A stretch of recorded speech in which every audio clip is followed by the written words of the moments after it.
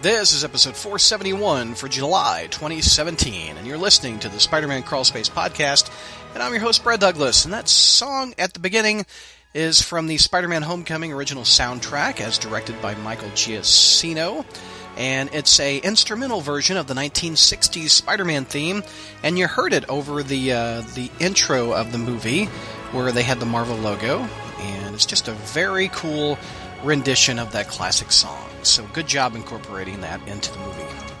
And before we get to our review of Homecoming, I want to thank some people that are supporting us each month on Patreon. So thank you to Brian, Craig, Christopher, Andrew, John, Stephen, Michael, Federico, Michael R., and Daryl for helping pay the bills and the bandwidth costs it takes to put out these podcasts each and every month.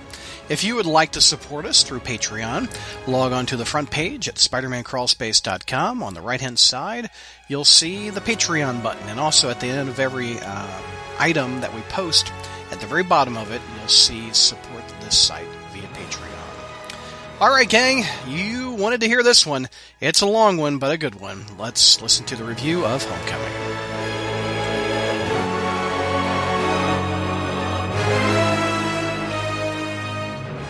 Hey, Crawl Spacers, welcome to our movie review of Spider-Man Homecoming. Let's introduce the panel. We've got Ashley. What's going on, Ashley? Hello. I'm broadcasting here up from Corfu, New York, if any of y'all know it. Little place outside of Buffalo. And you have great Wi-Fi. You sprung for the good Wi-Fi package in the hotel. Yes. We got some connections, so we got the premium Wi-Fi. It's better than at my house, so. There you go. And we have George. What's going on, George? Oh, God.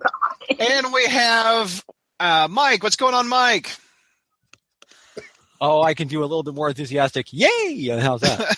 There you go. And we have the clone himself, Zach. Or is that hey, Zach Riley over there? Nice mask. Hey everyone. And we have two father and son on the line, George and Spencer. I hope you're not about to produce like an air that I never knew about or something. We have JR and Spencer. What's going on, fellas? Well, I decided that instead of forcing the world to listen to a 53-year-old man rant about a movie that was not aimed at him, would actually bring someone with me who the movie was aimed at, and share his perspective with the world. So, thanks for coming on, Spencer. No problem. And 50? You say 53, JR? Yes. And Spencer, how old are you?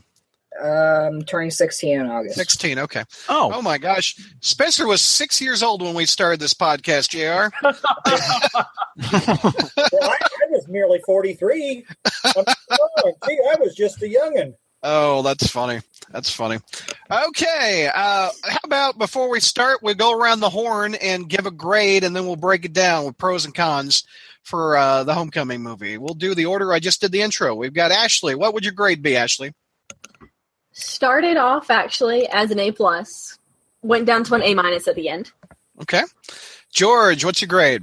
C-. Mike?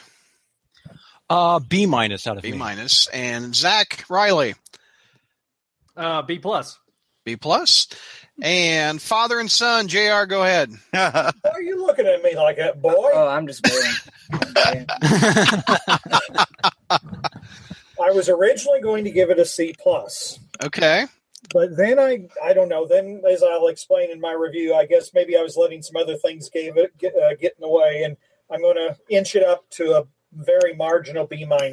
B-. Spencer, what do you give it? Solid A. Solid A, okay. And the ever optimist, will give it an A-. All right, let's do the pros. As soon as I knew this was going to happen with you and the optimism. Spencer and Ashley and I are in the high pro category. Ashley, what's one of your best pros out of it? What do you like the most? Pros. Well, first, I decided to look at it through the lens of, accepting it as a reimagining of Spider-Man, more like, this isn't the classic Spider-Man that we get from, the Raimi films. It's not going to be the comics translated to the movie screen. So I accepted that. And this is just kind of them building their own canon within the MCU. So looking at it through that lens, I think everything, like all the different choices they made, everything worked really well for this new canon they're building. I liked how those changes brought out new dynamics between the characters. It's kind of breaking down just the kind of stereotypes that have become cliche at this point. Like, you know, I know people were upset. I was at first too about the different role that Flash was going to be. But it's nice to break away from seeing the dumb jock, and he's kind of a different kind of bully now, but it brings out too a different dynamic to his relationship with Peter. He's jealous of him and feels threatened by him. So it's kind of like these same characters that we're used to, but with a little twist that kind of shows a different facet. So I thought that was actually done very well. They had a lot more freedom than say the Amazing Spider-Man movies, and it shows. It didn't ever really feel forced to me. Mm-hmm. What's some other pros, gang? Who would like to go next? I would think if you want to go ahead, Zach. No, go ahead.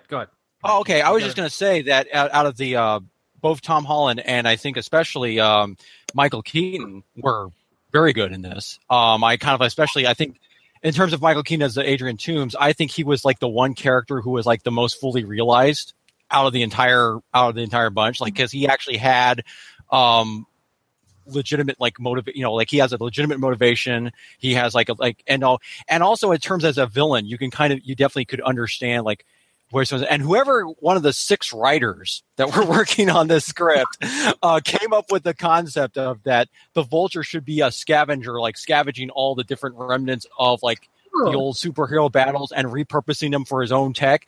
I thought that was a very good idea. I thought, and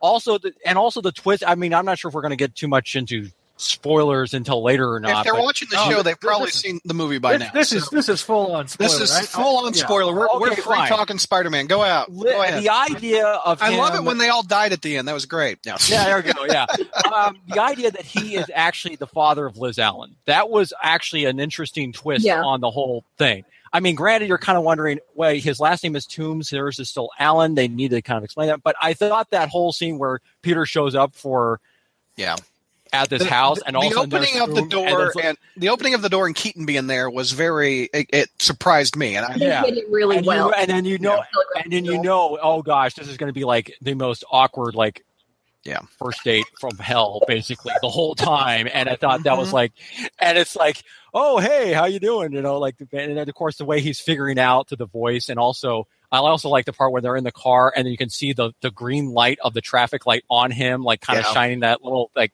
That was good. The emphasis on, so that whole thing, I just kind of like that. I just liked his character and the way that he kind of like understood it. I thought Tom Holland did a good job, but when we get to cons out, there's one quibble I do have with his character, this take on Peter Parker that we'll get to. I think Keaton's performance is universally a pro. I think George, you also praised Keaton's performance was the strongest thing of the entire damn film. Yeah. It really was. I mean, it was the strongest part of the movie. I like JR, I can't hear you. Get close to your mic. Oh, okay. Yeah, I like Keaton as the Vulture too, but I like the fact that he was a working class supervillain. Yep. You know, I mean, he wasn't somebody who had designs on conquering the world or, you know, making the world appreciate his scientific genius or something like that. The guy was trying to make a living, and his living was being ripped from him. And his means of supporting his family was being ripped from him. And so he did what he thought he had to do. And, you know, and God damn anyone who got in his way. And, Jared, do you think this is a better Vulture than the one we've got in the books? Well,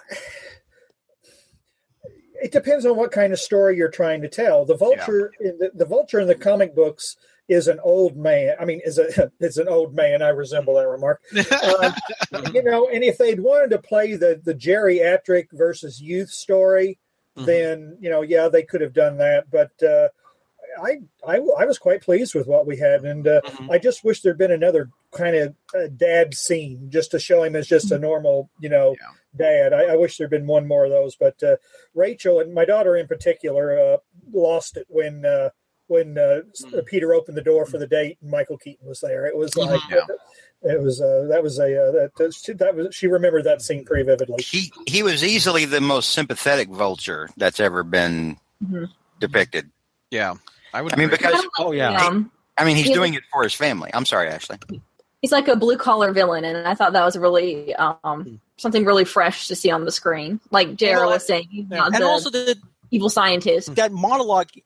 And also that monologue he gives, like at the end where he tells Peter's like, he's telling Peter like, hey, look, these other Avengers guys and everything, they don't really look out for us. We're the guys that have to kind of literally clean up after them and everything like this. I thought that whole thing where you really totally kind of see like the idea that he's just trying to take what, trying to almost like reclaim what he feels like was been taken away from him. Like, why do these guys, the Avenger guys, have to be like the gods, if you will? Why can't we kind of ascend to their level? Why did they have to kind of keep us down here among the dregs kind of thing? This is his chance to basically... And Spider-Man's a blue-collar hero. I mean, he's... Oh, yeah.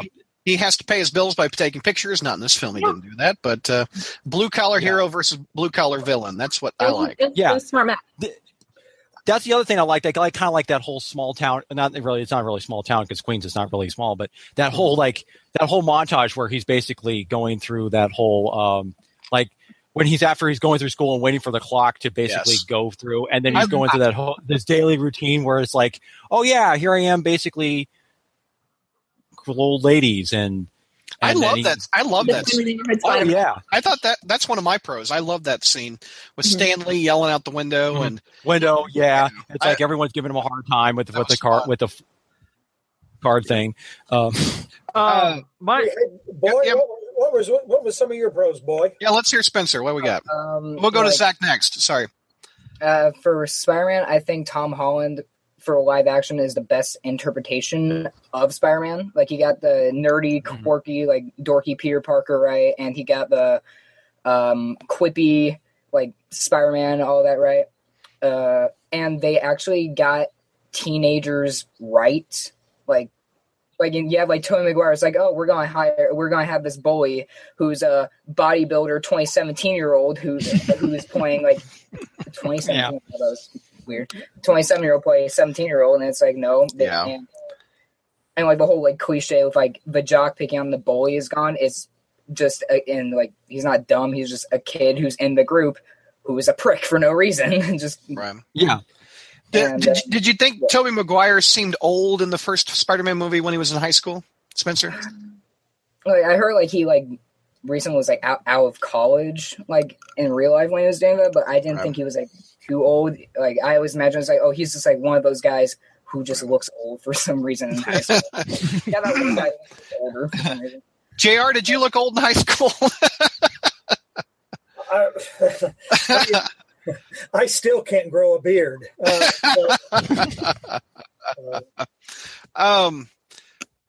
Also, when we reviewed the Amazing Films, we talked about how Garfield looked a little too old in high school too. I mean, this kid looks like he's a high schooler. Yeah, and you can feel it too. Like at times, like that's kind of like, especially where you get the way he's kind of handling certain things, like the like especially and as a kid who looks as a high school kid, I actually did like the idea that here he is, he's trying to basically be taken seriously. And that he feels like, as most kids do. I'm sure Spencer can attest to that too. Like he wants to be, want to be treated like an adult, like a serious adult, essentially. So, but I thought, he's kind of got a good point going. Like he's got a good argument going for him. Like he said, he can stop a bus with his bare hands. He's got the power to back it up, but he just lacks the experience. So it's like a baseball. Conflict. It's like a baseball player. Basically, he gets drafted into the major leagues for one day, and then gets sent down to the minors. And especially, he's even given the "Don't call us, we'll call you" speech. And of course, for everyone who's ever experienced that, we know that's never going to happen. Because So there, I totally bought the whole like frustration there. Like he's like, I just want to be like, hey. I'm a man, ain't it? You know, especially with that interrogation scene thing. So- He's doing the I'm a Batman. man. I'm 40. I'm a man. So, so the pros we've listed, we've Keaton, we've listed Holland looks like a teenager, like a 15-year-old. The opening of the door, Keaton scene. What, Zach? Let's hear some more pros out of you. I felt they got the Parker Luck right. You are wearing that mask, funky dude. yeah. Oh, your secret identities. Ben Reilly has a beard. Yeah, I have to take it off because like it was getting a little constrictive. But I will say this: I felt like they got the Parker Luck right. They to me, like the whole scene with the car, the party scene was something straight out of ASM 17, where Peter's going to show up as Spider-Man at the party because he knows Spider-Man. God, I was cringing the whole time. I'm like, don't do it. Yeah, It's something a teenager would do. Show up in their. There's a believability with this entire cast. They did cast young. Now I have complaints about certain cast members and certain decisions that were made, but I really felt like that the age of the cast was appropriate. Everybody played their roles.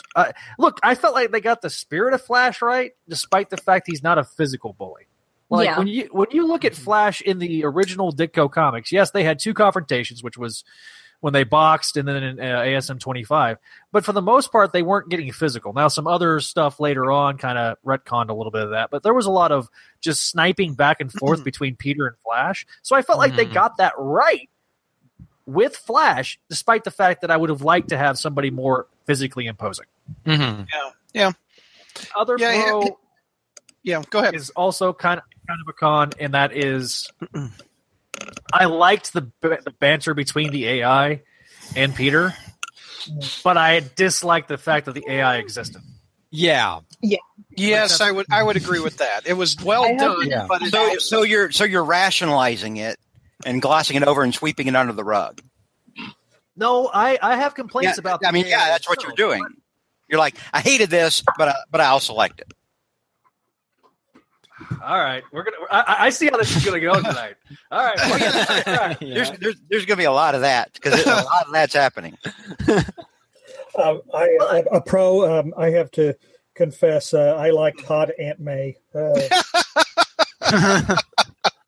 mean, I just like the way that I like the way that Peter just was creeped out when anyone said she was attractive. Yeah, it makes her a good running gag. Yeah, I mean, I don't know if it's.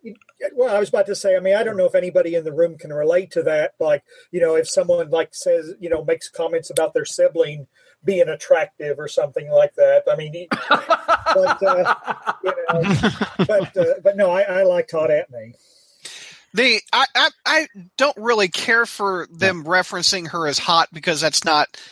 Show me an issue where Aunt May is referenced as being hot. It's kind of an obvious way around to go. Trouble. There you go. Well, here's the problem with Aunt May. Yeah, Marissa Tomei originally, and Marissa Tomei is an Academy nominated actress. Mm-hmm. Yeah. Oh, I thought she won the Academy Award for. I think she did. My Cousin Vinny. Did she not? Did she? I think she did. She was one of the youngest. I think she won that. Her instinct as a veteran actress was to play the part middle-aged. Was to play Aunt May like a middle-aged aunt. Marvel and Sony said no, ostensibly so they could have every male character talk about how hot she was, and make her a freaking object. That bugged me. Yeah, that bugged the shit out of me, and I wanted to slug Kevin Feige for it. Yeah, I kind of think that was a little bit. It was an obvious route to go with her. She was given so little to do outside of looking hot and teaching Peter how to dance and getting worried about Peter at one point. Literally, that was the extent of it because we wasted so much goddamn time on other people. The pros out of me on the Aunt May, as far as Aunt May is going, I liked that she was the scenes where she was motherly, which was the tying of the tie, teaching the boy how to dance, taking him to the party, driving him to the party, being the cool mom. having fun at dinner, saying I love you or whatever that I larve you. I just thought that was cute, and that was Aunt May. It was loving. It was being a parent, and that is it important that Aunt May does Aunt May things, and to you, Brad? Yes, it's important that Aunt May do things that are consistent with Aunt May's. Hang on. It's consistent for you that Aunt May does things that are consistent and in character for Aunt May. Mm-hmm. Yeah, it is. So that's why you loved her yelling the F-bomb at the end. Yeah, because that's such an Aunt May thing to do, because I know that you love that. I loved the F-bomb. Yes, I did. I liked the F-bomb. Okay, see, here's me rationalizing, George. I'm going to go ahead and do it. So that You've been doing it all night. Nothing new.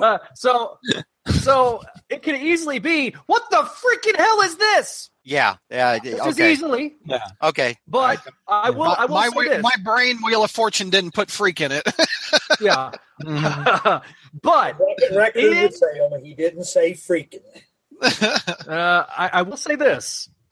Aunt May, this version of Aunt May already, and I loved Rosemary Harris in the Raimi films. Mm-hmm. This Aunt May is already superior to all the other Aunt Mays simply because she knows that she's part of Spider-Man. Yeah. Oh, you are high on crack cocaine. Okay. Now, I've been accused of hating. Go ahead, Zach. I've been accused of hating Aunt May, and that is absolutely true. I'm not a huge Aunt May fan. I will tell you right now, I have never been a huge Aunt May fan. When I started reading Spider-Man, the old bat was dead. Okay, when I started reading Spider-Man, that's when she's dead. She's gone. She's out of the book. Then they bring her back for reasons because they don't want to bring back Baby May. And then we get the whole asinine reboot with Howard Mackie and John Byrne. The only time that Aunt May was legitimately interesting was when she knew that Peter Parker was Spider-Man. Am I wrong? I got a point. Yeah, I liked Aunt May knowing. Yes, yeah, it's good. That's a pro for me. Seeing on film her knowing in that relationship, because we've never seen that. What would you think of Rosemary Harris knowing in the? I think she actually did. She already knew anyway. Yeah, she already knew by. It was pretty clear in number 2 that she knew. Yeah, Rosemary Harris. Yeah. Sally Field, I thought knew. No. It was if you actually listen to what she's saying and the way that she's saying it, it was clear that she knew. Are you talking about the middle of episode when Peter? Are you talking about the yard sale when she's moving with the little boy? Yeah. Yes. That's. Mm-hmm. Yeah, okay. It's pretty clear she knew. That was in the third movie, right? No, that was second. That was in the second. Now the third movie. There's a hero in all of us. That's another plus about this film. Is that the other plus about this film is it didn't just diverge off into 8 or 9 different subplots like Spider-Man 3 or Amazing Spider-Man 2 did. It actually kind of kept a concise story going along here. So and dare I say they finally got establishing multiple villains in a film without beating you over the head with it. The villains were the best part of the entire film. Yeah, they were the most interesting part of the movie.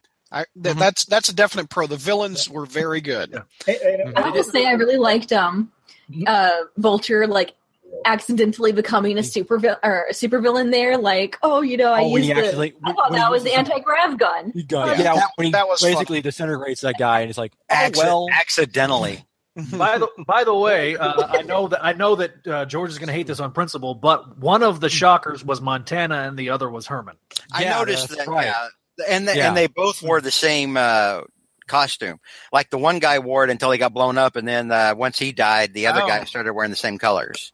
Mm-hmm. Yeah. Is that handled that they were all? I like the way the multiple villains were handled organically. You're always worried that when there's multiple villains, you have to tell each villain's individual origin story. No, but here it was perfectly organic. They were already all working together. Mm-hmm. And really, there's a logical reason now for why a lot of these losers have high tech weapons. I mean, it's been this alien tech that's been stolen, and the Vulture's been. So when somebody shows up in another movie or whatever having this crazy tech, I mean, it'll probably have come from this group. Yep. I also like how they set up villains for future movies. Like they didn't beat you over the head with it with Amazing Spider-Man 2. Yeah. He's like, hey, we're going to do this. It's like, no, they like hint you. It's like, oh, that's Matt Gargan. It's like, oh, Yeah. I He shows up for like a couple scenes. Has a little scorpion on his neck. It must be this. just in And case. actually, it got me really excited to see Rooster as a recurring villain. So, I mean, who knows what he'll be now, as far as just kind of a complicated thing, since, Spider-Man saved him at the end. He could it easily would be be difficult to see him come back as a villain, but he's got the presence for it, yeah. He could easily be one of the main bads in the next one. I mean, that would look cool. Definitely. And we've never had a scorpion on film. Yeah. The fact is, Tinkerer is still out there, isn't he? Yeah. I think he is. Yeah. Phineas. Yeah. Look, as long as Phineas is out there, that he can easily What about create Ferb? Scorpions. I wonder if they'll try and Well- bring Tinkerer back in for the Scandal and Black Cat movie. Oh. I mean, There's no standalone Black Cat movie. There is no standalone Black Cat movie. it's a like team the up. Avatar There's a movie. Silver Sable Black Cat it's a Titanic team up. buddy movie. It's like Thelma and Louise, but with Spider-Man. I wonder if they'll That- harvest Tinkerer from this movie and use him for the other Sony universe, Spider-Man universe. But Thelma and Louise, Sable, and Felicia. Yeah. Uh-huh. not my Felicia. Let's see. Other pros. Let's see. What else I you have a guys couple got? Okay, go ahead. I liked all the different settings that we got. This movie traveled to a good few places. It wasn't completely like I kind of missed it being restricted to New York, like the Raimi films were. But there is each new area brought unique challenges. Like the vault, he had to figure out. Okay, I can't just use full here. He had to use the. I love this scene, the EI-84 anymore, but the calculator that was a little nostalgic for me. But seeing him bust out of there, Nerd. fight me. But then at the Washington Monument, like having to deal with like, I've never been this high up before, and like he kind of had to figure that out too. That was actually a really good set piece. That whole Washington Monument thing and the elevator thing. We got the kind of ocean environment with the ferry, and then the aerial battle with the plane. Like they're all really unique settings that each had its own challenges. That you really got to see a lot of different pieces of Spider-Man's skill set and how he would operate in different environments under different stresses. And so that was really neat. We got to see him doing a lot of different things. And speaking of just like as far as like the fighting and everything, go ahead. I was just going to say one little detail that I kind of liked. We actually get to see him not only make his own web fluid for once, Yeah.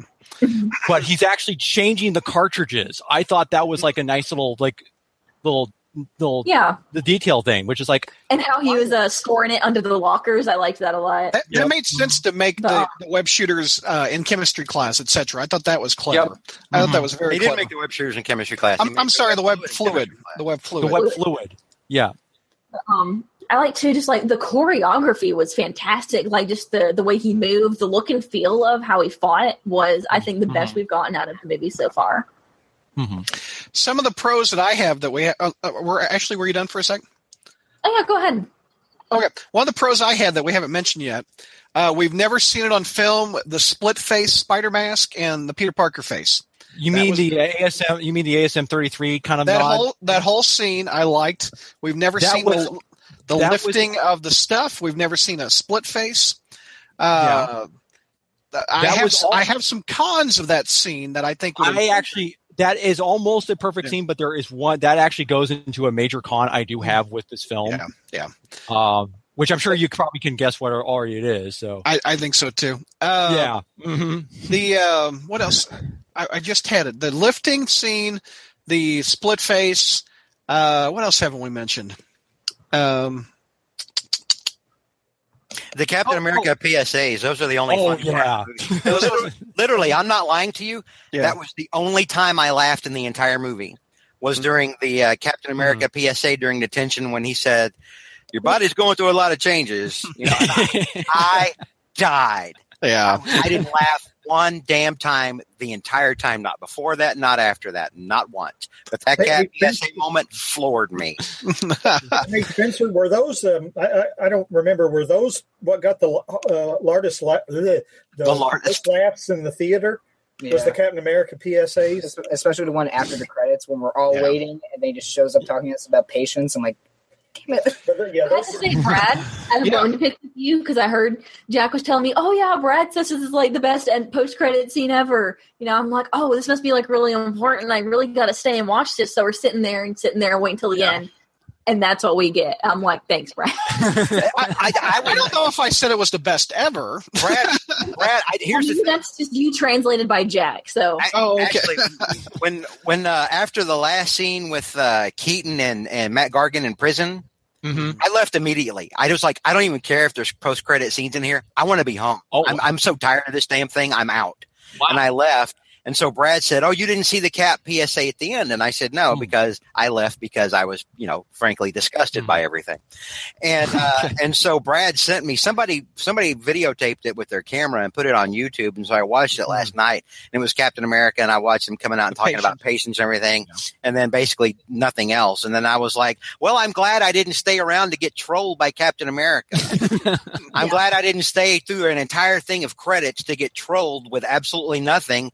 And if I had been, I've been pretty damn mad at Marvel about it. You just said that you liked the Captain America PSAs. The PSA during detention. I was very specific. Oh, okay. I said detention. Well, I know your body's going through a lot of changes, and I died laughing, and that was the only time. That was it. All right. Okay. There's Zach holding up his Winter Soldier. Captain Not his America. Winter Soldier. His cap.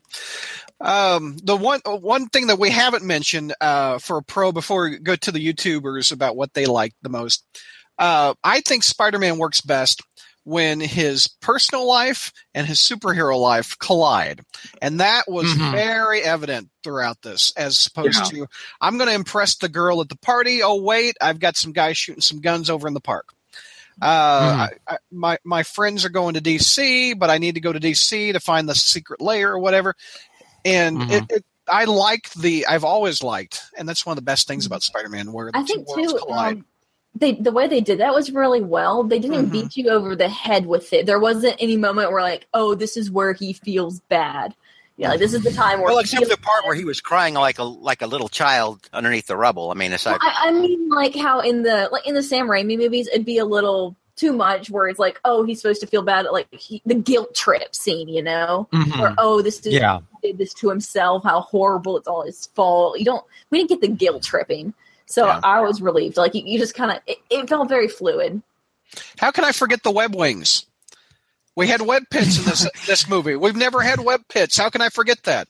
Even though they were spoiled in the trailer. But what Ashley? They used to excellent effect too. I liked the flip he did over the helicopter. Yeah, that was awesome. We also had spider tracers too. Oh, the first spider tracer. That was cool. Crawled up the leg. Yeah. That was neat. That was very neat. Oh, I do have to say too, it's not, I know it's more the Iron Man part of the movie, but the little shipper in me was really happy to see Tony, that they're having the Tony Stark propose to Pepper Potts. Thank God we could get an Iron Man subplot finally, moving forward. Let me have my shit. Spider-Man film. Let me have my shit. Yeah, before we move on, what?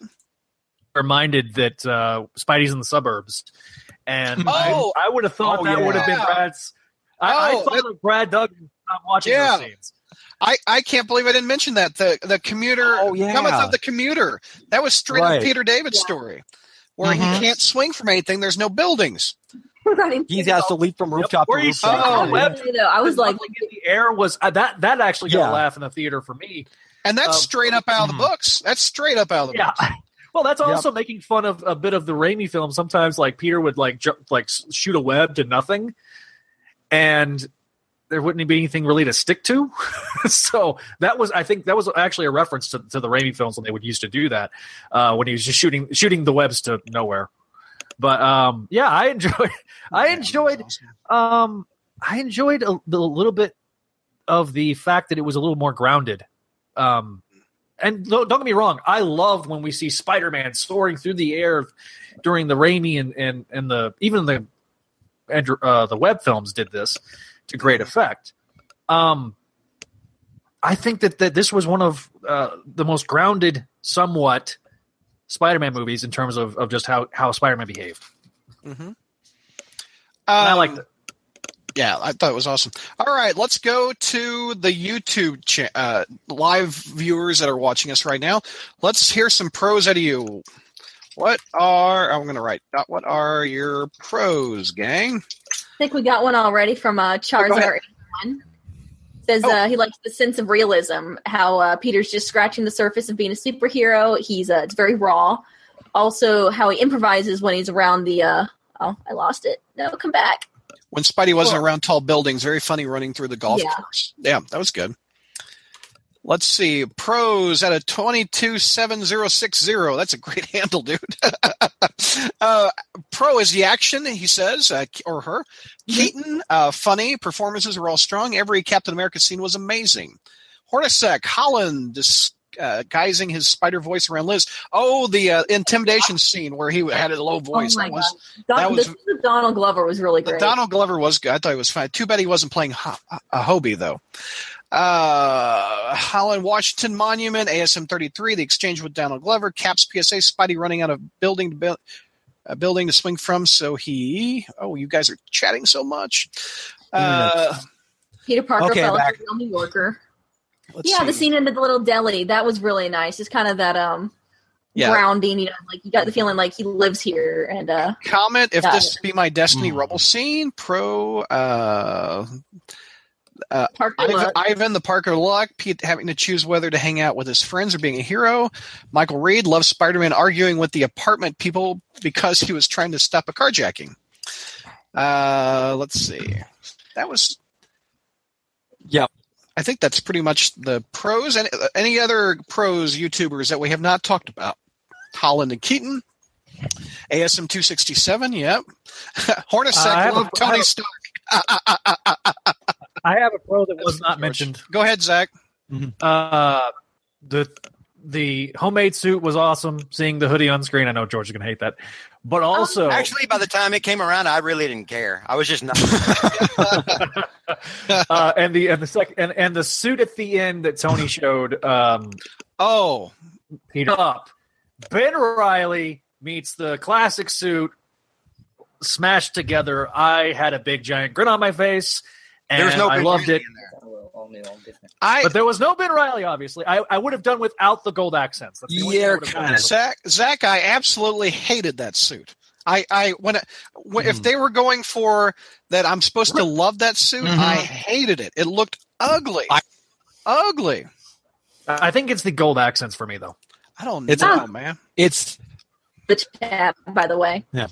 There's a fellow that's posted something a couple of times I think is worth mentioning. Oh, go ahead. A little Easter egg that I didn't realize until I started, reading them online. The principal at Peters High School is the grandson of one of the Howling Commandos. Yeah, same actor. Yeah, same actor playing it. Yeah, and it's played by the same actor. So I wanted to mention that. But one reason I like that scene was because it harkened back to one of the things I absolutely hated about Dan Slott's. What the hell was that mini of his called? Alpha? The Clash one. Learning to crawl. Learning to crawl. Learning to crawl. This principal said, Peter, you're a good kid, all right? Basically, go up and don't screw up again. Yeah. Like somebody genuinely would. Unlike this counselor who said, he's bad. The boy's no good. Something utterly stupid. But that's kind of what that reminded me. I like what Where X Wolf said. It's called Iron Man 4 homeschooling.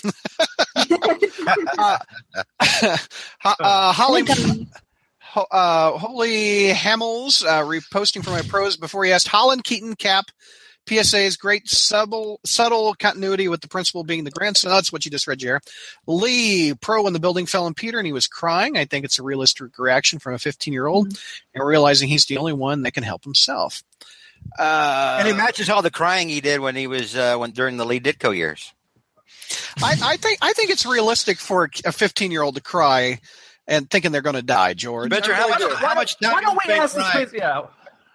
Well, I've never been in that situation, but I would say if I was, I would probably be crying too. So Yeah. George, wouldn't you be crying under some rubble? I was attacked by a cougar in elementary school, and I didn't. No, that's a true story. Are we talking about You need to think that actually happened. A cougar can mean two different things. We need to clarify. No. Oh, you're attacked by an older woman. Yeah, I was going to say. No. This No, was he's talking actual. about Sounds legitimate terrifying. What's it, It was Marissa an Tomei? It was an actual cougar, but it was through bars. And it snagged my sweater and was pulling me into the cage. This is at an exotic breeding ranch in Fredericksburg, Texas, and this happened when I was a child. You know, And I was- nowadays you wouldn't mind me getting hit on by a cougar. Yeah, I would like to be clawed by a cougar now. But the thing was that back then I was too scared to actually do anything. So I couldn't cry because I was terrified. I couldn't really. Well, Peter was pinned. Of course he's pinned under that thing. Of course he's gonna be emotional and cry. Okay. Yeah. Okay. You don't think the hero should cry? There's a lot of bawling in there, dude. Well, here's the thing. Here's the thing. He was bawling like a fountain. But for me, I was. This is more of a con, really. And by the way, we should move into that now since we've already talked about everything else for a long time. Well, before we get to the cons, I got a couple more YouTubers that have pros. For the love of God, never mind. Never mind. I finished my thought. Another episode. No. Oh, go ahead. You can finish your thought, though. Is it? I thought you were wanting to move into cons. Let's keep doing this. Okay. Well, Bernardo, I wanted to say George is freaking hardcore. Is his comment that I thought you would like. George is a badass Texan. Killed a cougar who was just a number. I didn't kill the cougar. I was lucky to get away from the cougar because I was a child. Let's see. Somebody actually had to come up and grab me from behind and pull me down to the side to get me away from the cougar. So Hornacek says there was less crying in this film than the other Spider-Man films. I didn't like it when Toby cried either. True By the way, statement. That is a true statement. I think That he is cried a true. lot more than You're Tom right. did. I didn't. Yeah, I didn't. Yeah. I didn't like it when Toby cried either. Let's see here. Okay. All right. Well, let's move on to the cons. And George, you start off. Go ahead. I thought we had some more pros, but go ahead. Yeah, for me, and I had to listen to all this. Oh, Holland was great as Peter. All this crap. And I like Holland. Don't get me wrong. I think Holland is fine. I think Holland does what Holland is told to do. But the script and the director apparently wanted him to be an annoying little hummingbird that needed Adderall so badly for the first 3/4 of the film. He was everything. He was like every negative attention stereotype for a teenager you could come up with. That is a new expression, an annoying little hummingbird. I haven't heard that before. Adderall. You forgot the Adderall part. Goes from one thought to the, just like lightning. There's no inner monologue, just everything out of his mouth. Just can't sit still. And it was annoying. I was like, oh my God, stop. You're wearing me out. And so by the time he got around to crying, I was like, oh, really? I was like Archie Bunker. I was like, oh, geez, what? Yeah. Well, you are Archie Bunker for this show. That's I remember when that actually happened and the reasons why he got up and kept fighting. And it was so Aunt May. It was mainly because of Aunt May. right. But he was like, I can't quit. Aunt May needs me. I got to keep going and everything. But he wasn't bawling his head off. Mm-hmm. He was like, no, I just got to get this done. I just got to, gather my stones and see it through. This one was like, oh, have a good time. And I was like, oh, for really? God Almighty! It was to me. The crying wasn't what. I was sitting there thinking, you know what? It's okay. Just sit tight. Iron Man will come get you. Well, see, here's the thing. The crying part did not ruin it. The scene, otherwise, the scene was actually good. What ruined that moment for me was You're going to say what I'm thinking. Go ahead. Here's Tony Stark's voice in his head from that early in the film, like about the suit. I'm like, that should have been Uncle Ben. Yes. They should. I know. There's your opportunity to cast an Uncle Ben and use that effect. Yeah. Exactly. Yes. I know people have been saying like, "Oh, thank goodness we didn't get the origin story," and I agree with that. But here's the problem with this entire with the getting rid of Uncle Ben. We understand who and what his goals are. We don't understand why he does what he does in this movie. Mm-hmm. And everyone's going to say, "Oh, but it's because his Uncle Ben died." Well, here's the thing. And I remember, yeah, exactly. And I remember reading some review. Yeah, I remember reading some review basically saying, "Well, if you want to find out, just go watch the other films." Like, no. That's not the same guy, dude. Yeah, it's not the same guy. Exactly. Yeah. It's like this is not the Sam Raimi films. This is not the Andrew Garfield. This is not the this Mark Webb films, and it's definitely not the comics. You need to establish what his motivation is. You could have done that with some kind of a flashback or something involving Uncle Ben. Like maybe he could have said something corny about thing, and then you can flash back to that part where he's trapped in the rubble, where he remembers those words. That it becomes more poignant, and that's what gives him the strength to lift up that stuff. You don't put Tony freaking Stark as like that motivation. I mean, I thought Mike, that's literally his motivation to the entire film. I have to make. I know. Senpai must notice me. Tony Stark must notice me, and I must be an Avenger. That's his motivation to do everything he's doing in this movie. Well, that's what I would agree with that. There's not even a mention of Uncle Ben. Yeah, we don't need a rehashing of the origin. There's no mention of him. Mm-hmm. Yeah. Right. What's even more frustrating is because remember when there's a scene where Peter and Ned are like talking, and then they even mention like Ned's going like, "Oh, you were bitten by a spider and got your powers that way. That must have really hurt." Blah blah blah blah blah. It's like, oh, so you're mentioning part of the origin, but you're not mentioning this other stuff about the most crucial aspect about Uncle Ben. Oh yeah, your uncle died. Kind of sad. Counter argument. I was thinking that perfect moment where he was under the rubble, where we put, like Mike said, you could have mentioned Uncle Ben. I thought even a flashback of Marissa Tomei and another actor, a male actor. Who do you guys think would make a good actor? We didn't even need that much. We just needed Uncle Ben's name said at some point so that we knew at some point Uncle Ben died. And we needed something to associate that. We needed to see that Peter felt some kind of guilt about that. The only scene the only scene that Uncle Ben is even alluded to is when he's talking to Ned and he says, "I don't want to put May through something she's already been through so much." So that was an allusion to him. But it doesn't say it's an illusion, but it doesn't actually explain what that illusion is. I think Marvel was trying to treat the audience. Here, let me put Zach up on full screen. Don't feel like you have to. Go ahead, Zach. It's fine. So, I think the audience was. I think they were trying to treat the audience with respect because I think everybody understands and has seen because they did the origin twice. I get that. I get that from that standpoint, but a great power, great responsibility, even if Peter says it, would have been nice. Yeah, but I understand that they're trying to. Why does it look like there's old lady clothes hanging in Zach's closet? Yeah, there's like old lady clothes. And it's like JR, it's like he's giving out his criminal list of demands. But at the same time, you see his mom's laundry off to the side. This is my grandfather's robe. That's what this is. Let's go through the whole closet. Yeah, bring him out. Is there any clothes? Oh my gosh! I just saw Zach's. You knocked the lamp over. See, it looks like he's threatening, like he's making demands, like he's demanding $1 million, or he's gonna kill the jacket. That's already. It looks like you're gonna rob a bank, dude.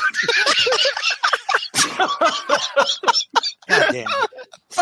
Somebody said Zach needs to wear a hoodie, so I'm like, okay, I'll oblige. No, the YouTubers are saying Holy Hamill says Zach looks like the Unabomber doing cosplay. I'd like to apologize to all of our Patreon members. Here we go. They're not quite aviators, but these. Let's waste more time with this. Whatever we do. I agree. We could stretch this out for at least 20 minutes. Let's keep going. Hornacek, I agree. I feel bad for anybody just listening to the audio. Please go to the YouTube channel and watch this video. Man, that was funny. But I understand what Zach is saying about that they are giving the audience the benefit of the doubt, but at the same time, you still need to establish character motivation, and I don't think Peter Parker didn't have that. I think that was totally lacking in this. George hit on it. I agree. His motivation was to get into the Avengers. It wasn't to avenge Uncle Ben. That's his goal. But it's not his motive. I wouldn't argue that's not really a motivation. That's more like who he wants. We kind of skipped why he wants to be a superhero. That's my big. I was curious what people thought. What male actor would be good in a visual of that scene? We didn't need one. I think we decided it in the chat. It's Sean Bean. Sean Bean. When Ashley says we decided, she means I said it in chat. Jared, what did you say? He dies in every movie, right, Ashley? I said Joe. Yeah. So Sean Bean is Perfect. Joe Pesci as Uncle Ben? Yeah. Well, the F-bomb would be a lot more than just one if he was. There was no time to even have a little flashback sequence where we see him, because that would have taken precious time away from Tony Stark. Darn, we could have that. I will say, while we're talking about the character's motivation, that was one of my big cons with it as well. And I like this movie, but it doesn't really work on its own. It couldn't really, it can't work as a self-contained standalone movie because the character's motivation was stated in Civil War. Remember when he's talking to Tony and he says, well, you know, the variation another of film. Yeah. So exactly.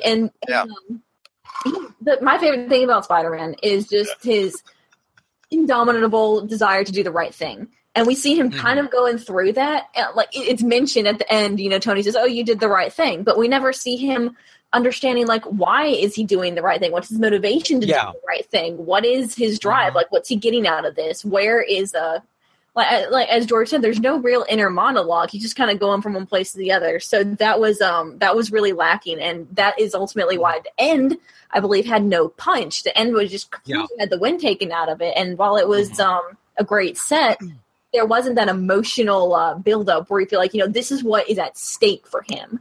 And there were no stakes, and so that's because there's no motivation, and we didn't have any understanding of that. By the way, Where X Wolf says Tobey Maguire should have been Uncle Ben. Oh yeah, I was actually thinking that. Actually, Spencer, did you think that too? Oh no, yeah, I thought that too. That'd be Yeah, cool. I thought that would have been hilarious if they did that. But by the way, my other con, also going back to character, and it's something I kind of we kind of suspect, where I don't want to be to my own horn, but I told you they were going to pull some kind of Joseph Gordon-Levitt Dark Knight Rises thing. What crap!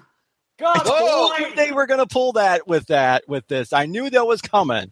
All right. Thank God it wasn't. This is my con too. Go ahead, Zach. Yeah. Hit it. Thank God it wasn't. Face it, Tiger. You just hit the job. No, this is the most. This is the biggest freaking cop out, and this is my biggest con. Absolutely. Well, in that scene, they had a tiger run through right before they said it. The school's mascot was a tiger, and it ran through. Yeah. Right they pulled it back out. Yeah, the tigers are the mascot. And the tiger mascot ran past, and then they kind of panned back to hand her the trophy, and then that's when she said her stuff. Yeah, I didn't see that at all. I didn't see that at all. Yeah, I was a pay attention, and I saw that. I didn't see that either, but I mean, for the love of God, either do it or don't. Zach, tilt your camera down. All I see is a picture. On YouTube, half your face is obscured by the boxes at the bottom. George wants to fine with me because I can't see you, but other people may find it, you know. Yeah. So you're not looking at me. I see how it is. You're just looking at yourself. You're so selfish. What makes you think I want to see you? Wow. You're so selfish, Berryman. Anyway, you don't want to see what else he's got in his closet? yeah. Bring out some shoes. Show us some shoes next. I forget what post runway for us. I forgot what one of the posters on YouTube who said it, but they said that robe was Zach's drinking jacket. Yeah, that's when I went out when I decide I'm going to smoke my pipe and let's talk about the clones. Mary Jane. Meanwhile, back in the movie, I can't even say Mary Jane because it's not. It's Michelle Jones or MJ or whatever it is. It's Michelle. Yeah. I know it's totally one of these things where they thought, oh, let's be clever and just set up her thing. No, it's not clever. It's gutless too. If you're going to make exactly what I called it. I said gutless. Yeah, if you're going to make her be Mary Jane, make her be Mary Jane. Why is it gutless? Whatever. Well, because here you got a Zendaya person, African American. They feel like, oh, well, why can't she just go ahead and call her Mary Jane? No, we got to be cute about it and have like this whole like, oh, let's call her Michelle. And it's like, oh, but then we're going to have her have the same initials kind of thing. It's like, no, you just go ahead. If you're going to own up to it, if you're going to act like Mary Jane. What I said about it. I know, but look, we've already got in this film. We got a Ned Leeds who's Gonk Lee. You've got a Betty Brant who is basically Gwen Stacy's long lost twin. You've got a Flash Thompson who's basically Reggie from the Archie comics, and you've got and you've got a That's accurate. and you've got a Liz Allen who is basically Tomb's daughter. You might as well just go ahead and cast Zendaya as Mary Jane. I mean, because you've already basically tweaked these other characters already. So here's but what no, I they here's try to what have I- it both ways. Go in all the way or don't Yeah. go. I say don't Exactly. half-ass it. Yeah. Here's what I likened it to in my review. Yep. Okay? I said that they want this is one of these things where you want to have your cake and eat it too. You want to do the thing, but not do the thing. Yeah. And you want people to say, "Oh, hey, they did the thing," but other people to say, "Oh, no, they didn't do the thing." They wanted that, and this is exactly the same thing we saw with Marvel with the Fred Van Lente chameleon rape non-rape, and Marvel's laughable reaction to that. This is the same thing to this like the same reaction to Shed when they tried to imply that not only did Lizard eat his kid, but he probably raped some gal. Or worse, and then we had another thing. Both times, editorial had to come back and say, "No, we wanted you to think that, but that's not what happened." That's it's bullshit. It's gutless. Well, the comparable thing is the Joseph Gordon-Levitt thing, where they basically says, "Oh no, Robin's not going to be in this film," but then he actually is because his first name is Robin. It's like you either own up to it or you don't, and Right. you take a freaking stand. I mean, it's like Have you the could courage of your convictions. If this is the road you want to go, Yeah. have the absolutely. courage of Yeah. your convictions to just do it. Because Let's hear from Spencer and JR. What do you guys say about MJ or Michelle Jones or whatever? I thought the whole MJ thing was shoehorned in just to be like, hey, we're doing something different here. You like it? It's like, yeah. It's like they heard the rumors months ago. Were like, oh, is she Mary Jane and stuff? And then like during reshoots, we're like, hey, maybe the last minute we should like maybe put that in because Mary Jane should do that, right? And it's like, yeah, that sounds good. And then we just put it in. It's like, no, like either cast her as Mary Jane or don't do it at all. And Spencer, you're our young perspective, and you didn't even like it.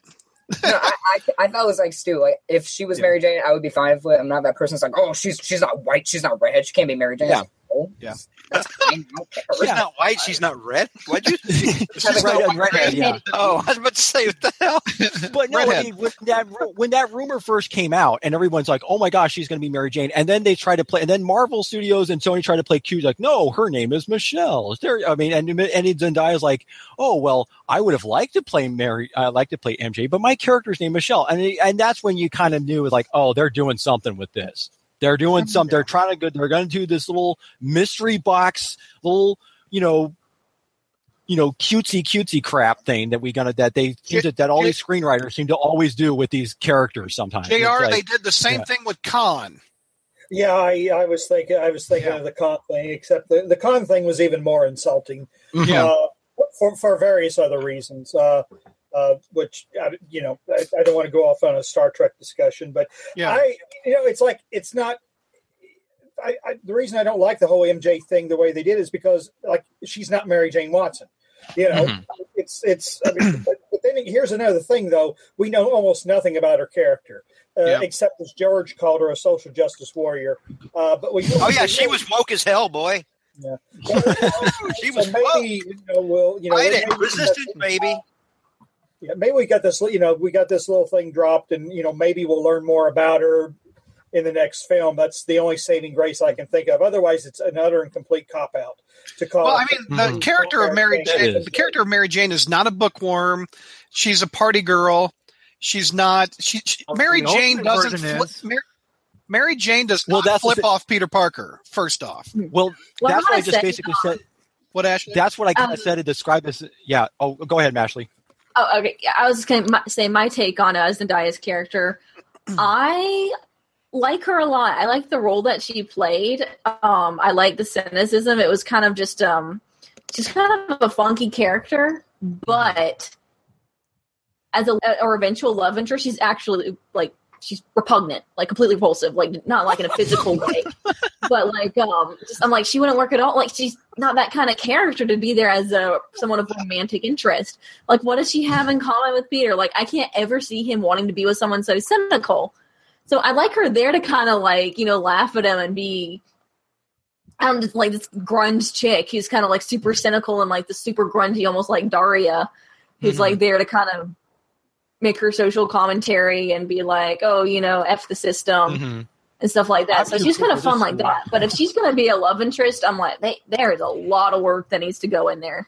And she had such a jack shit part in the entire thing. Like her whole thing consisted of stalking Peter, making snarky comments, giving one-word responses here and there, flipping the bird. Yeah. And by the way, Brad, okay, so Brad, you didn't like her flipping the bird? No. I'm going to call BS on that because you loved Aunt May saying the F word. So that's true. That's not consistent with my opinion, but I like what I like. I don't know. So out of character for Brad. Somebody wrote me wrong. But Slot wrote me wrong. Yeah. I can totally see, and George's information he just gave me about the mascot being the tiger. I can totally see the sequel giving her a makeover because Zendaya is beautiful. It's coming. Yeah, they really had to go out of their way to make her look frumpy. Exactly. Can't you see her in a doorway saying "Face a tiger" because his mascot is a tiger? You hit the jackpot. Everybody I've seen online in terms of fans that have reviewed this movie, this has been universally the biggest con. I don't think I've seen anybody that has actually said this is something they liked. Because I think everybody that's a longtime Spider-Man fan, whether they've seen just the movies or if they're a comics fan or whatever segment you're in, they know that this was the biggest freaking cop-out. Yes. Here's the thing. Why not have the girl that played Liz Allen be doing all the promotional stuff? Oh wait, because because Zendaya's a Disney princess. Yeah. That's why she's out doing all the publicity. And she's a name. I mean, people. Liz had a bigger part. Yeah, exactly. Liz had a bigger part than the Disney princess. Yet they marched Zendaya out for all of the marketing stuff. Well, that's the other reason why you comments before George were like, oh yeah, the love interest is Liz Allen. And in this case, they weren't lying. Mm-hmm. The love interest was Liz Allen, but the actress playing Liz Allen said that on Twitter months ago. Right. Yeah. But I remember, and then in a way, what if Michelle is just indeed a totally new character or love interest? Would it be bad for Peter Parker? No, she's not because she's called MJ, Brad. She's called MJ. Well, she's supposed to be this film. She's not. She's MJ, but she's not. That's an assumption. That's an assumption. Anyway, it's not an assumption. Would you all be opposed to a totally new love interest in the films? I don't want to. Why wouldn't we try to explore something else? We've already done Mary Jane. No. Here. Let me finish. If they're going to screw up Mary Jane, we just got done doing Gwen. Yeah. And Gwen got done to death.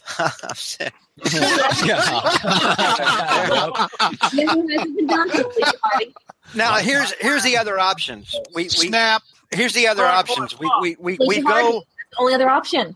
We go with continuity, which means it's Betty's turn, since Betty was actually Betty was the first girl he ever really liked. That's true. And we have Betty in here, and they made Betty look like Gwen, for crying out loud. Yeah, that's exactly like a con. Why did they make Betty? Why did they make her look like Gwen? What in the blonde hair and oh my god, the headband. Did anybody notice? This was pointed out to me by Josh. What are you eating? Oatmeal cookie. His bride. Go ahead, Brad. Did anybody notice who Betty Brant actually was doing the news broadcast with? Yeah, Jason Anello from Untold Tales. Jason Anello from Untold Tales. Yes. Yeah. Yep. I thought that was just some random dude. I thought it was cool that she is showing her reporter side, which she eventually becomes. Well, and also the fact that they're not very good reporters either. That they're just kind of like, Have you seen a high school production of like the morning announcements? Yeah, it's terrible. That's what I mean. Hey, I do those. But that's the other thing about in terms of the other characters. I just kind of felt like, I know that they feel authentic, but at the same time, they're very they're very type.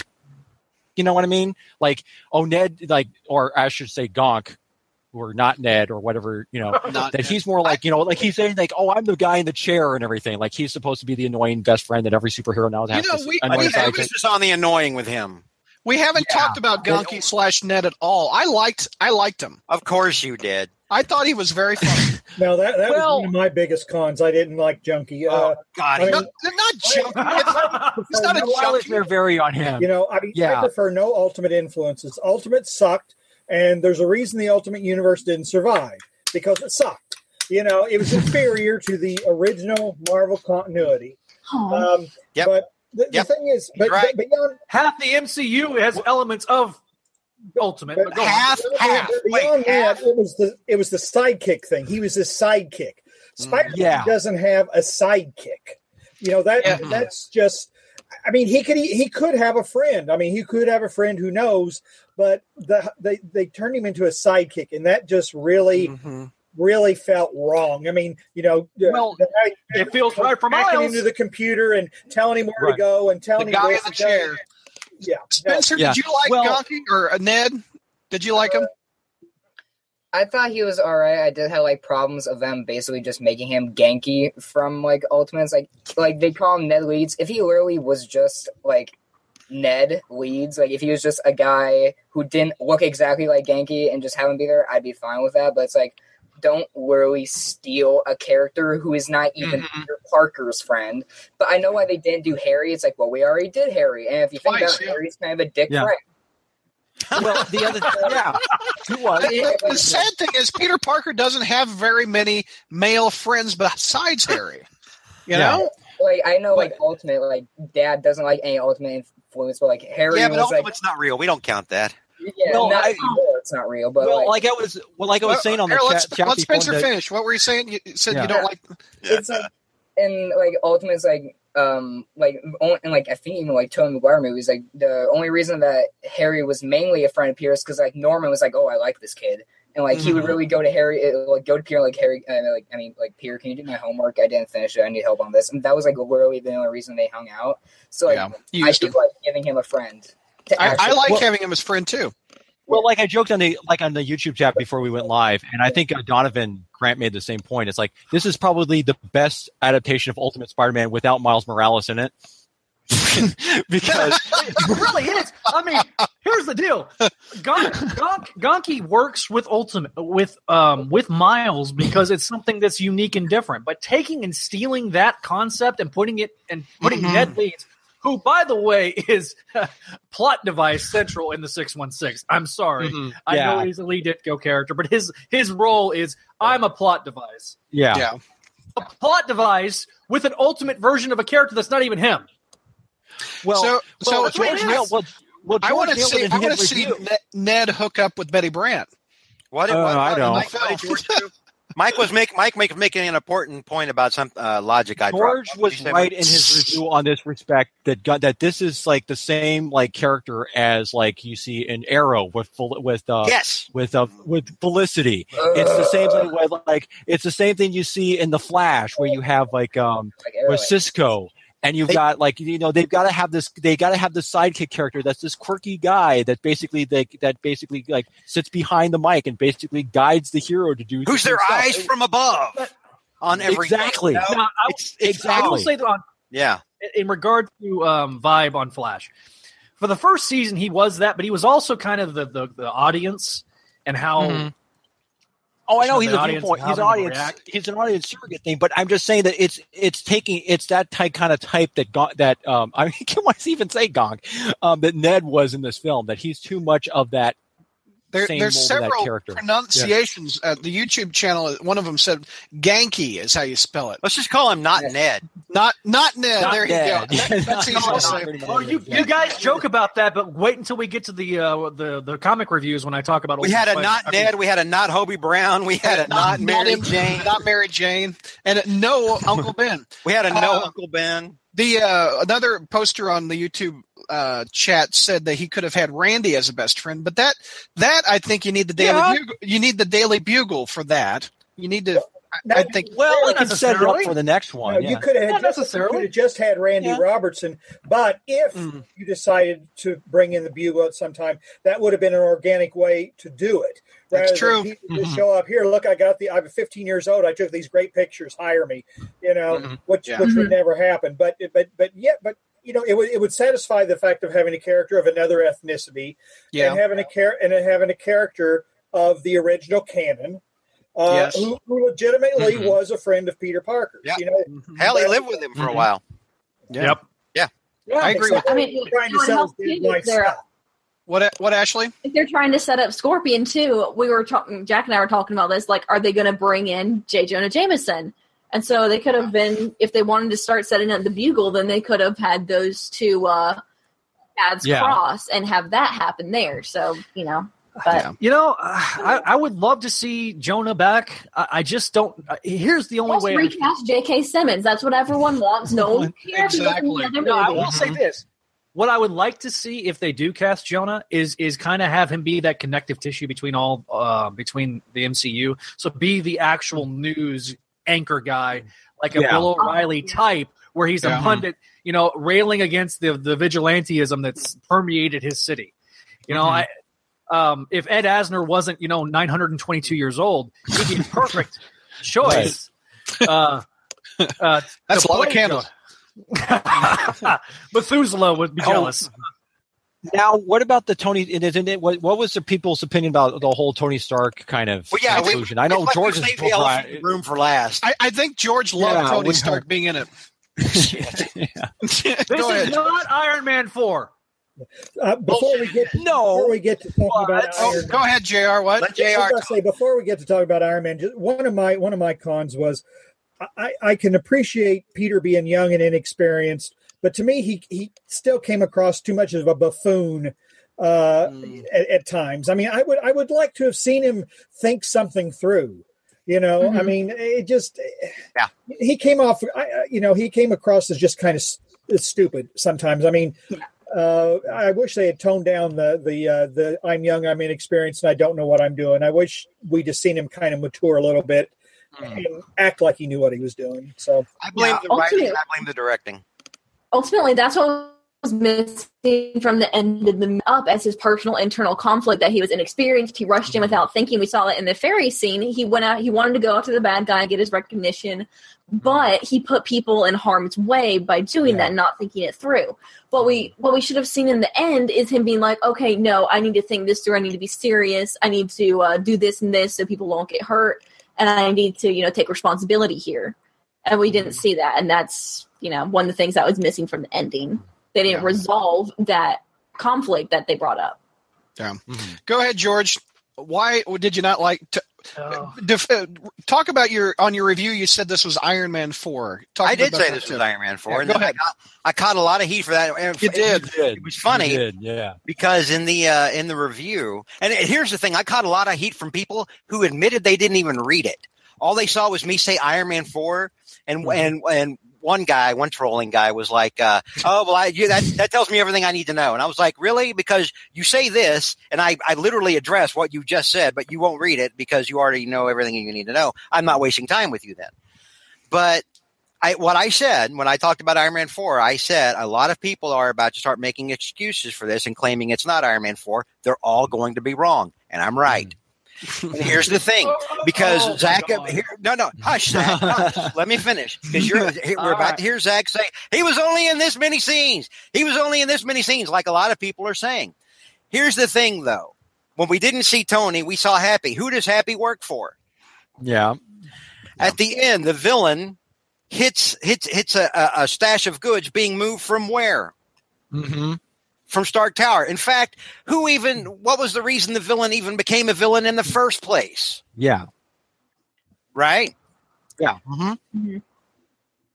All the time Peter is using the Stark suit, we have an AI created by Stark in a suit by Stark using new ideas for his webbing, like impact webbing, that the Stark AI comes up with. Oh, hey, you can do this and you can do that.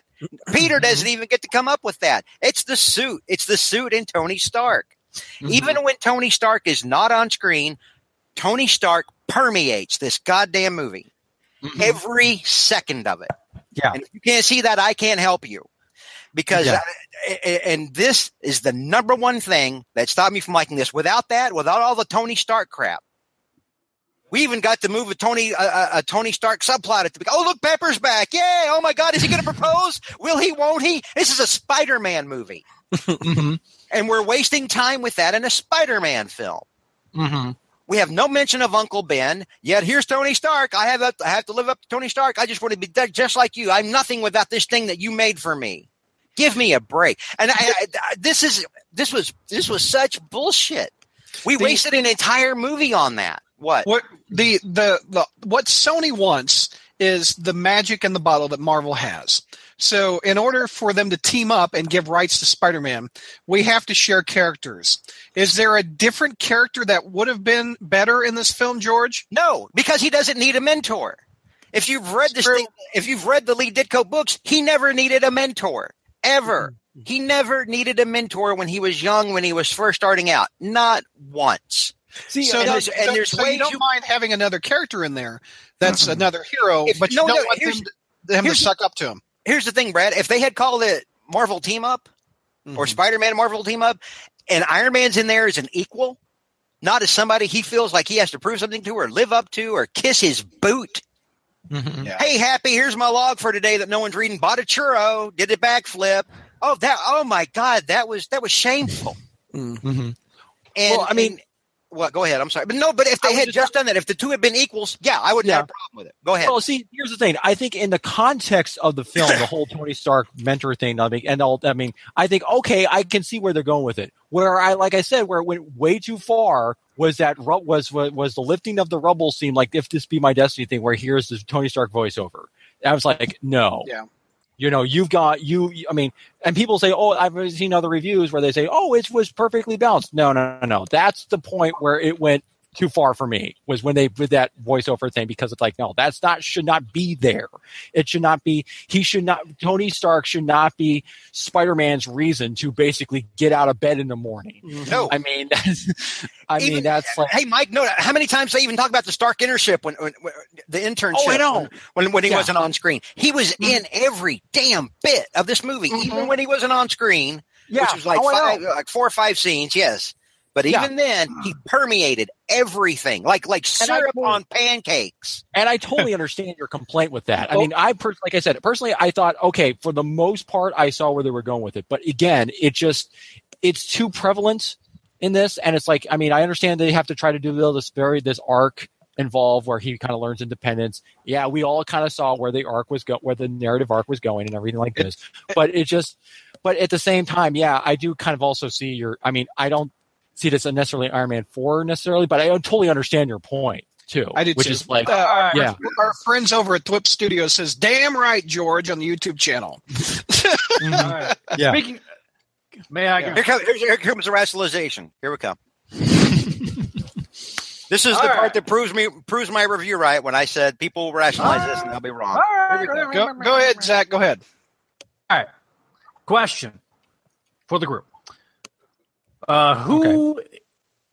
When did the MCU start? With who? With the Fantastic Four. And he wanted to join. No. The MCU. Oh, Iron Man. About the MCU. Go ahead. Context, Sorry. Yeah. All right. So first film in this continuity is Iron Man. Okay. Mm-hmm. Who has appeared in more movies in the MCU than anybody else? Iron Man. Okay. Is this going somewhere? Does this have anything to do with Spider-Man? Or just go through Iron Man's career? There's a twist ending. That's coming up to it. Go ahead. All right. So, how many movies has Spider-Man been out any other people in it in terms of heroes? Okay, yeah. 5. Okay. Yeah. So this is the 6th movie, and we're doing something completely different. And he's part of a larger universe where Peter Parker... apparently, Tom Holland confirmed that Peter Parker had a cameo in Iron Man 2. So that's what? 6. I don't believe that, by the way. I think that was okay. Well, I don't believe that for a minute. You don't either, Ashley? I don't. I don't know. No, I don't either. Okay, but So if this is in real time, it's been what 6, 7, 8 years since Iron Man first came on the scene, and Peter Parker, he's an intelligent kid. He would have somebody that he would look up to, a little bit of hero worship. Mm-hmm. No, he wouldn't. He didn't in the books. He looked up to his Uncle Ben. Yeah. He looked up to his Uncle Ben. Uncle Ben was his hero growing up, Zach. That's who that was. Yep. It should be Uncle Ben going. Yeah, that's who that was, Zach. Amazing Spider-Man -1. Did you ever read that one? The 90s. -1. It's the one when he's reading the comics about Captain America. Yeah, he's reading the comics about Captain America. Oh, yeah, no, he did like Captain America because Uncle Ben liked Captain America. If this had been a Captain America thing, it would have been consistent with canon. Okay. But so I'm saying that there's not of course, Amazing Spider-Man #1 where he goes and meets the Fantastic Four in the comics. Yeah, he did that not only to earn money, but he also did that because he admired the Fantastic Four. Bullshit! No, go back and read that issue. He went in there for cash, and the minute they said, "Dude, this job doesn't pay," he was like, "That's it, I'm out." And and you guys are pikers. He didn't go in there. So, these people will respect me. Have you even read the damn thing? He didn't walk in there saying, "Please respect me. Please look at me as a co-worker." He said, "Give me a job and pay me money." They said no. He left. I think it's hysterical on the YouTube That's chat. exactly how that happened. Javi says Stan Lee has had more appearances in Iron Man in the MCU. Oh, okay. Technically, it's Stan Lee. All right. Well done, Javi. But my point is, Zach, is that the backbone of the MCU, Tony Stark. Yeah. Avengers Tower. Stark Tower. Yeah. That's why he permeated this film.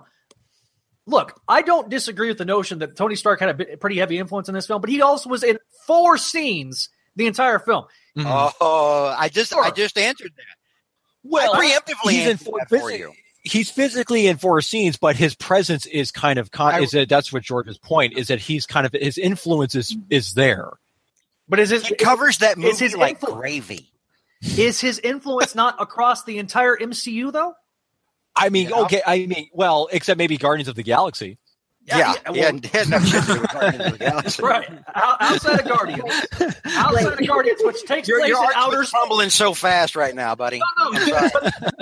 Okay. You're like, aside from this one thing that is exactly like that and doesn't have it, and this is what we should. No. But the rest of the MCU has Tony Stark's fingerprints all over it. Captain America, Thor.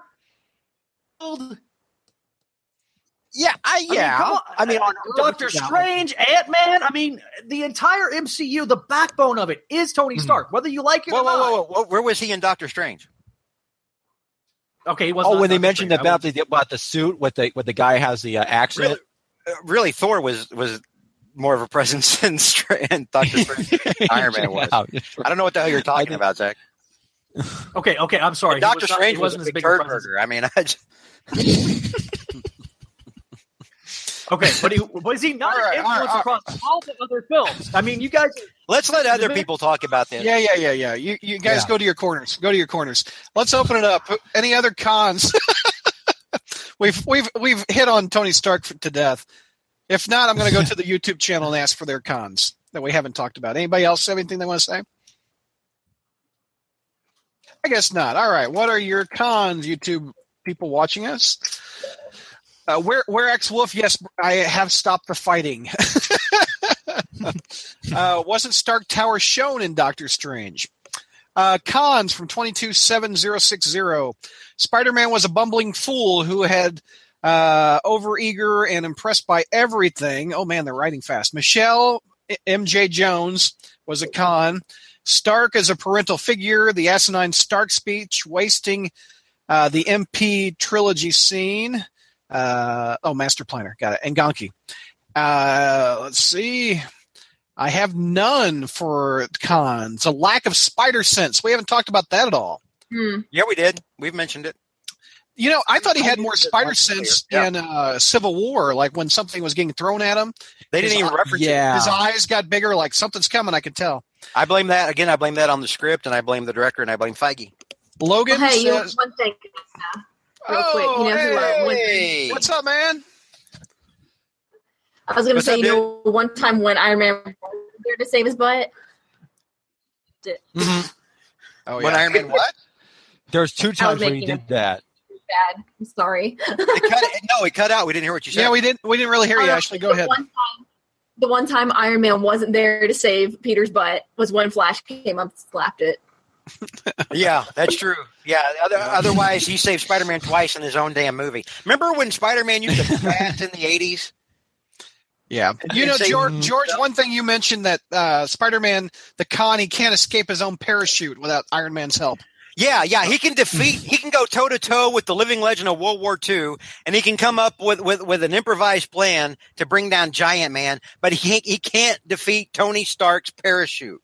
This next one is almost killing him. This next one's for JR. Holy Hamels says, the con, I was no closer to knowing who Joey Z was. and we never will. We never will. Or Facade. Let's see. Yeah. Also, Spidey is totally Clover Fan 98. Spidey is totally responsible for the bomb going off in the monument. Yeah, kind of. Totally. Okay. But I mean, he's there to try and stop it as soon as he figures it out. He's on. Yeah. It's not like it's his fault and he's trying to blame someone else or he's trying to. Well, and also, not Ned was the guy who had it in his backpack to begin with. So he's the one who didn't listen to him on this phone. Michael Reed says the score in the film was shit. I liked the opening, the music of the '60s Spider-Man song over the Marvel. I thought that was awesome. Dude, that was I was waiting for it to come. Yeah, I mean, that's been kind of one of the weak points of the MCU, and people have pointed that out when comparing it to DC, that MCU doesn't have any memorable scores, which actually I think they're going to change that for Black Panther, because they actually have a little something interesting going on there. This is another con I just thought of, that god-awful movie poster where it was cut and paste with Tony Stark's face on 3/4 of the image. That was an awful poster. Yeah. Oh, yeah, that was a joke there, that whole thing. Well, the marketing campaign was kind of weird. I mean, like, again, they're like trying to make it like, how again, it was an emphasis on Tony Stark in this thing. That's why I think a lot of people's impression. Yeah. The Whip Studio says Spider-Man being afraid of heights. Also, he got scared by the Prowler. Yeah. That's just like, I think it's okay in context, I think, in a little bit. For the Hornacek, the poster being bad did bring the score down like a cover. That's pretty good. Yep. That's pretty funny. Yep. No, it works the other way. Okay, him being afraid of heights, you can tell that Peter's not done much outside of Queens. Yeah. It made sense. Like, except for the time he went to Germany and fought in an airport. Ashley was going to say something. Go ahead, Ashley. Sorry, Ashley, go ahead. Yeah, he's never been that high up before. And I mean, come on, heights are scary. Yeah. Because he has superpowers doesn't mean he doesn't get vertigo. Yeah, that's true. Yeah. It was believable for me, at least. So believable enough. Mm-hmm. Did any other cons, or do we? I've got one more topic I want to hit. Talk for 2 hours. I know you did. I could talk. What? Any funny interactions in the movie theater? I have a couple that I'd like to share. If anybody has some that they'd like to share, we can also read some off of the YouTubers. If they had anything funny happen in the movie theater. Did Spider-Man smack a? No, I didn't. Well, so here I'm going to tell mine, and everybody think of theirs. Oh wait, Brad, tell your Chick-fil-A penis story. Oh gosh! What an odd request. We were talking about peanut allergies with my 6-year-old, and she said penis instead of peanut allergies, and several people turned around in Chick-fil-A. That was my peanut. Yeah, that's Brad's Chick-fil-A penis story. Josh on YouTube says he spilled his Coke in the theater. I apologize. That's no fun. A couple things that happened to me when I took my 6-year-old Ava to see the movie with my wife, and when Ned was busted in the library and he said, "Oh, I'm just looking at porn." My daughter looks at me and goes, "Daddy, what's porn?" So I don't think that was very cool. No. So that you were okay with Aunt May starting to say the F word. But that okay with Spider-Man screaming "Holy shit!" Well, I don't think we have any kids going, "Daddy, what's?" Yeah, I mean, the other one. Oh, what else did she do? When when Flash Thompson said Penis Parker when he was the DJ, Ava goes, "What?" And yeah, and my wife had to whisper, "He said penis," and I'm like, "Oh, that's sad." But alas, I took my 6-year-old to a PG-13 movie, so it's my own fault. Any other? Let's see. Remember when PG-13 movies didn't have references to penises? Yeah. Well, Any they did. Zach, anything interesting happened in the theater with you? That sounds bad. I happen to. First of all, thank you, Brad. You helped a brother out. No problem. This film because of Brad, but I went with my two buddies, and we. Whenever the MJ reveal came up on screen, I literally went, "Oh God!" Yeah. Sitting next to me, kind of was like, "What?" I'm like giving me this what look, and I'm like, I'm just shaking my head, and like, I did a literal face palm in the theater, and there was one girl somewhere like in the because we had a full house in the crowd that was like, "Oh my God!" For the MJ reveal. I got one. So the one person in America that actually liked that was in Texas. In your theater. Texas. Amarillo, Texas. Michael Reed has a funny comment. He says the trailer of the Spider-Man movie appeared before the actual movie started. That's effed up. Here's a primer for the film you're about to see. Holy Hamill says my dad fell asleep and started snoring next to me in the theater, and I had to poke him awake. Hey, Brad, one thing that I actually did during the film was there were during some of the Tony Stark sequences. I actually did, and this is no joke. I actually did start doing this. Like, go faster. Go. Oh, really? Get through this. Let's get back to Peter. Go. Ivan says, when the Iron Spider suit showed up, everyone was oohs and ahs and claps. When Peter rejected the suit, I was the only one in the crowd that yelled, "Hell yeah!" That's funny. What about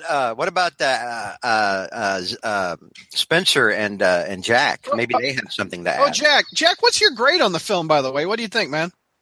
Oh, I'd agree with Ashley at the A-. I liked a good bit of it. For the most part, I think Peter's characterization was pretty decent. I do miss that I've yet to see a film actually get his cockiness while on the mask correct. He's supposed to be a hotshot whiz kid under the mask, and then when he's not, he's this socially awkward nerd. Yeah, there wasn't much difference between Peter and Spider-Man. I agree. They're both geeks under the mask. One's supposed to be cool, one's supposed to be geeky. That's true. I will say this: there was a bit of a confidence builder whenever he fought the robbers in the very beginning. Saw a lot there was confidence there. Spencer, what about you? Yeah, Spencer, what's your when he's trying to be confident? What was that, Spencer? Yeah, you broke up. That was Jack. What were you saying, Jack? Oh yeah. Also what bothered me about that. Yeah, his words were more confident, but he sounded the same. His voice was still all cracky. I wish that he had leveled out a bit there more. Maybe gone through puberty. Here, let's go to Spencer. Yeah, what were you going to say, Spencer? I was going to say, like, my theory experience. Something actually happened because in Medina nothing ever happens. But we're in the movie theater and like getting our like snacks and everything, and there's like this little kid who's like dressed. He's like 6 or 7 years old. He's in a Spider-Man costume. He's like really excited and like talking and running around. And then there's like these two guys who come in and like actually like really good like cosplay Spider-Man outfits. Like one's like an Amazing Spider-Man 2. Oh, nice. And the other's like in the Homecoming like homemade outfit, and like the kid's like really excited thing it's actually Spider-Man and stuff, and like they had that's cool. Yeah, that was better. Did JR wear his Green Goblin mask? Yeah, JR, what'd you wear? What are you wearing, JR? I tried to wear a Spider-Man button-down shirt, but none of my family wanted me to wear it. Oh. Now, Spencer, why can't you just let the old man have his eccentricities and be like, I don't know this guy, you know what I mean? Just do like every other. Your dad's not supposed to be cool, is what I guess is. Spencer, let me tell you this. He's your father, and you have to respect him, even if he wants to do something completely stupid with fashion, like wear a sweater hoodie with the hood pulled up in Texas in Texas during the middle of summer in July. Even if it's something Oh, JR's holding up the shirt. Oh, that's Ramos on it. I wanted to wear. Okay. That's nice. Oh, cool. Yeah, that's actually kind of neat. Yeah, I mean, look at this. Look at this. I mean, this is style. Oh my! It's a fashion statement now.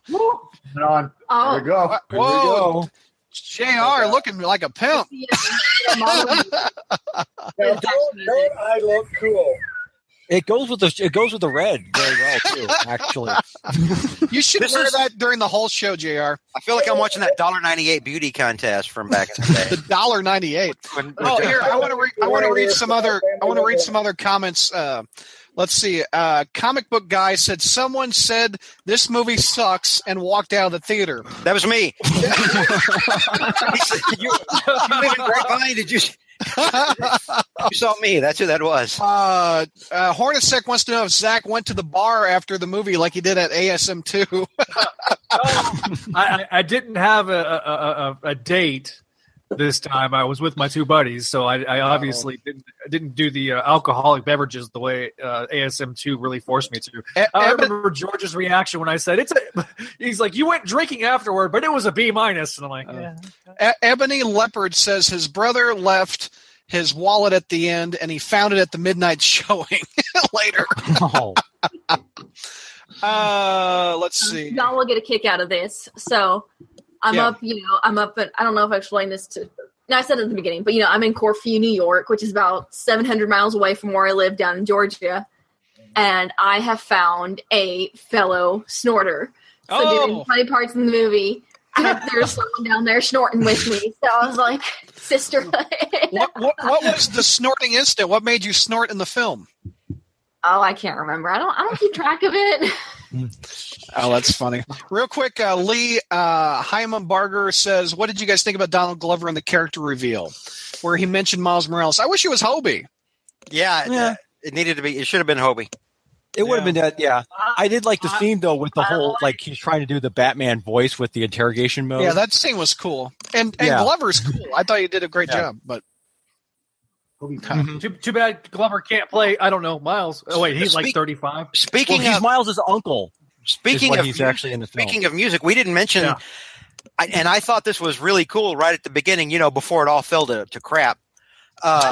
Was at the beginning during the music, when the music was coming up, they actually had the 60s or the I said that we had the 60s. Yeah. Oh, did you? Okay, I must have missed it. Yeah, I thought that was like super cool. I was like, that was epic. Well, and then the rest of the movie happened. Well, I always cool. I like the fact that it said a film by Peter Parker. That kind of was fun. Yeah, that whole opening thing with the found footage thing, I thought that was kind of neat. But what I kind of appreciated, what kind of got a little bit of a kick out of me was, okay, first you see the Sony Columbia logo, and then we see that whole prologue involving Adrian Toomes and the Vulture and stuff like that thing, and then it cuts to the Marvel logo. And where you play that Spider-Man theme, and you see Spider-Man enlisted in one, like what they were showing all the different characters, and she's thinking, and in a way, it's almost says like, how long have we kind of been waiting to see something like that? Yeah, as like that Spider-Man's affiliated with Marvel. Yeah, with the Marvel Studios logo like that. That was kind of. It's like Holy Hamill says they retconned the holy shit in Peter's home movie when Ant-Man became Giant Man. Did they? They kind of did, yeah. Sort of. They did. Yeah. Wait a minute. JR is doing a wardrobe change. What am I seeing? He looks like Zach. He's got a hoodie on. And he's embarrassing and bearing his son some more. Poor Spencer's embarrassed. Actually, that's actually kind of badass hoodie. I'm not going. It zips up the face. Oh my gosh. They have a Scarlet Spider one for the Kane version of that. Somebody tried to say. Wow, people pay top dollar for this kind of action in Malaysia. Oh, I think it's time to wrap it up, gang. You want to do some final thoughts? Any final thoughts, gang? Zach, go ahead first off. Despite my little being upset with George over the fact it was him calling it Iron Man 4, I enjoyed the film, but. I enjoyed the film, and by the way, JR, do you notice what issue that is behind my head? 153. Yep. Your favorite issue. That's one of them. That's one of your favorite That was released issues. the year I was born. Yeah. I actually bought that as soon as I saw it and thought of you. So there you go. That's my final thought. It's nice to know, Zach, that I'm in your thoughts. Enigma says, "Look, Spencer, this is your future." Yeah. Did Spencer have a good time, though? That's the question. Comic book guy says, "Holy shit, JR looks badass." They just got to the video where you put on the outfit. Yeah, Spencer, did you have a good time? Oh no, yeah, I did. It's pretty cool. Yeah. That's awesome. Yeah. Awesome. Yeah. I don't think we really went below 50 people watching at one point. This is one of the most viewed we've done in the 3 or 4 we've done. Over here. Yeah, there you go. Okay. Mike, what's your final thoughts, sir? Okay, well, having watched all 5 Spider-Man movies before this, Mm-hmm. I would say that it's not as comparable as the first 2 Raimi films, but it's miles better than the last 3 we've gotten.